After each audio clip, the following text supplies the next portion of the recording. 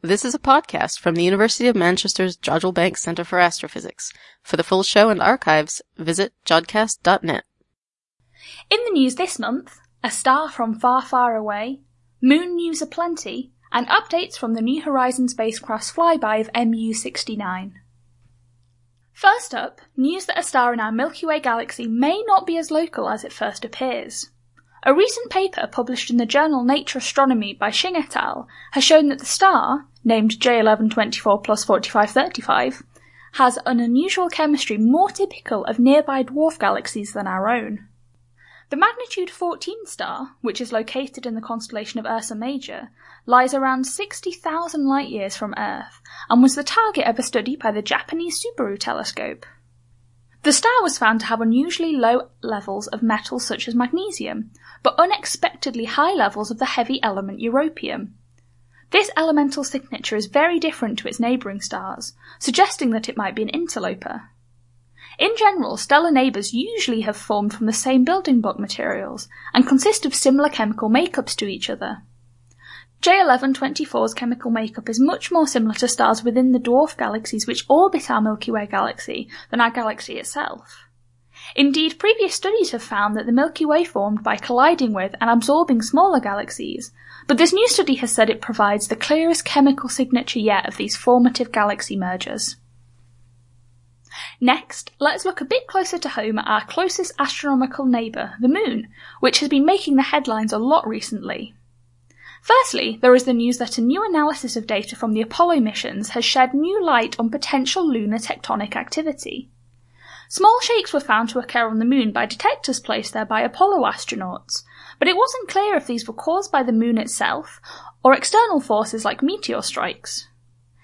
Now, it's been found that the epicenters of 8 of these moonquakes can be traced to within 20 miles of lunar scarps, which are fault lines that can be seen stretching over the lunar surface. Moonquakes are also more likely to occur when the tidal forces from the Earth and the Sun exerted on it are greatest. The study by Waters et al. Was published in the journal Nature Geoscience. On the other side of the Moon to where the Apollo missions landed, the Chinese Chang'e 4 mission currently has the Yutu-2 rover exploring the landscape of the South Pole Aitken Basin. The basin is of particular scientific interest due to its size and how it was formed. It's the largest, deepest and oldest impact crater on the Moon. This means it provides a valuable insight into the iron and magnesium-rich layer of rock underneath the Moon's outer crust, called the mantle.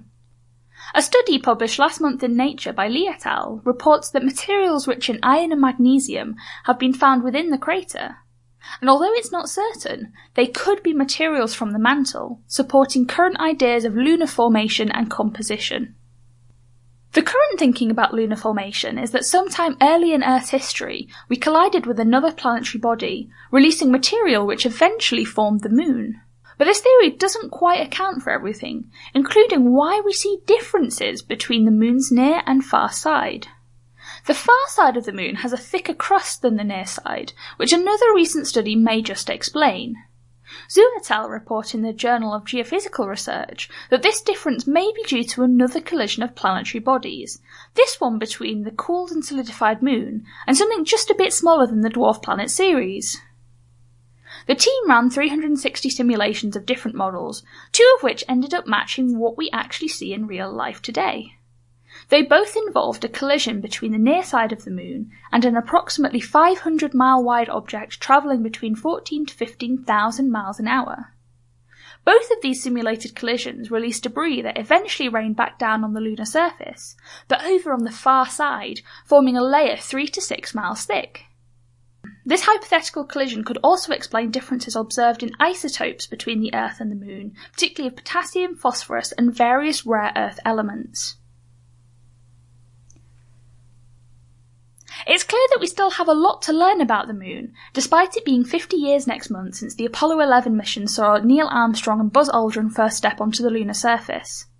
However, it has been over 46 years since humans last set foot on the Moon, with any subsequent visitors being purely robotic. Plans are currently being put in place to change that. Jeff Bezos of private spaceflight company Blue Origin recently unveiled the so-called Blue Moon Lander, a spacecraft designed to deliver up to 6.5 tons of cargo and possible crew to the lunar surface.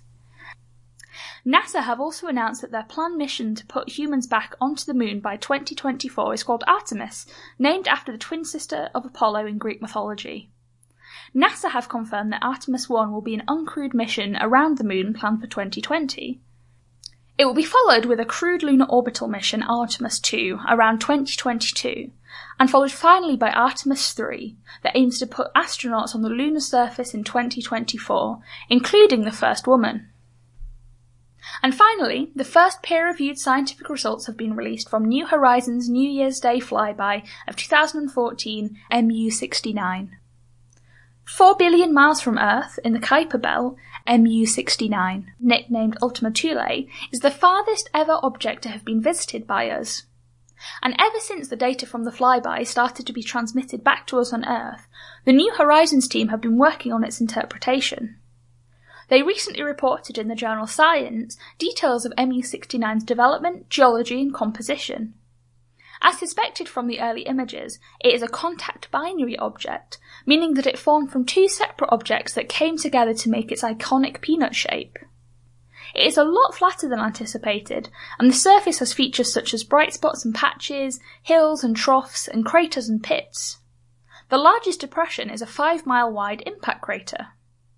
However, the surface on the whole is fairly smooth, implying that MU69 has had a relatively calm history, with few violent collisions. Its red colour is believed to be caused by modified organic molecules. With still yet more data to be loaded from New Horizons, with the downlink not being complete for at least another year, there is still lots to learn about this distant object. Back to you in the studio.